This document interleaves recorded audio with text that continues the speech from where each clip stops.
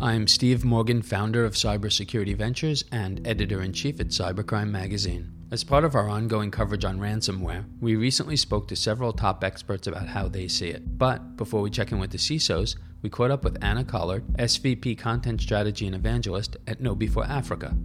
When it comes to ransomware or extortion attacks, that's definitely something that's not going away anytime soon. They might reinvent themselves in the way that their attack techniques or the way they will extort or put leverage on you to pay, but it is so lucrative that it's not going to go away at all. So all we can do as security practitioners is prepare for it.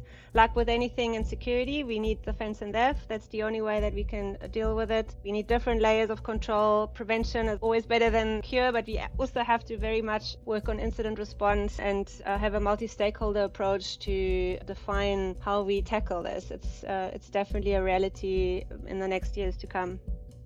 Global ransomware damage costs were predicted to reach $20 billion annually in 2021, up from $325 million in 2015. Looking forward, Cybersecurity Ventures predicts the cost will exceed $265 billion by 2031.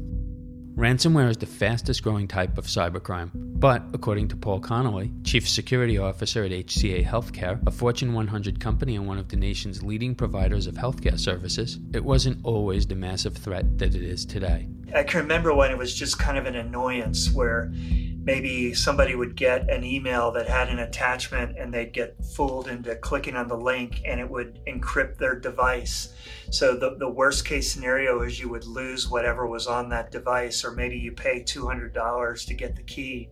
So to think how it's evolved into something that is such a serious threat, for us, it's all about the threat to operations and the threat to the trust of our patients if their personal information were to be disclosed. So it's become a huge business risk. It just seems like they continue to evolve, that it continues to get more and more serious.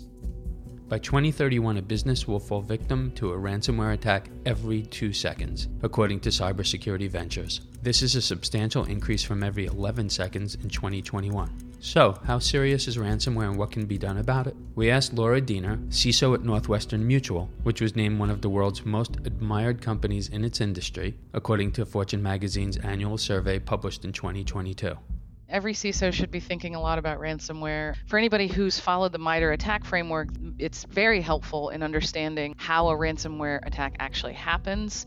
I don't think anybody's surprised that people are still our weakest link, so you definitely have to focus on training everyone, not just training the technologists, but training everybody at a company about what to look for. As cybercrime continues to evolve, so will the threat of ransomware. As a result, Chief Information Security Officers and cybersecurity teams are devoting more time than ever to staying protected. One of which is Teresa Zielinski, the SVP and Global CISO at GE Gas Power, a world leader in gas power technologies and solutions. What worries me is the double and triple extortion that you're really doing on the same victim, to look across all the different vulnerabilities and really hit them repeatedly to extort that money. So what can we do about it is really the question. And some things that I'm looking at in terms of what can be done is, are you taking a serious look at your cyber posture related to ransomware? AWS has a great view that they published, really aligned to the NIST CSF framework, that they look at it in 3 buckets: the prevent and protect, the detect, respond, and then recover. So if you look across those 3 aspects related to ransomware, what are you doing overall to really put those controls in place? The continuing surge in ransomware infection points to ongoing challenges around security awareness training, a corporate capability that has proven to be crucial in preventing these attacks. Ian Anthony Baxter, Chief Information Security Officer, UK at Bank of Ireland, which provides simple, flexible financial services to UK customers, both directly and through partnerships with well-known UK brands, believes organizations can always do more to ensure their security and safety. In my own experience, I've been very lucky because most of my working life has been in regulated industries. So there's often been a regulator which has set the minimum standards, set the bar. What I was going to suggest to other smaller companies is look at that. You aren't falling under that regulation, but it's good practice and really would stand you in good stead in many cases. And again, you go back to the hygiene basics of get your patches done, on time, get your fixes out as soon as you can. There's a lot of kind of hygiene that a lot of firms could do that they're still missing, I think, which would kind of take them a long way to being a lot more resilient and less likely to kind of fall victim to some of the malware that we're seeing.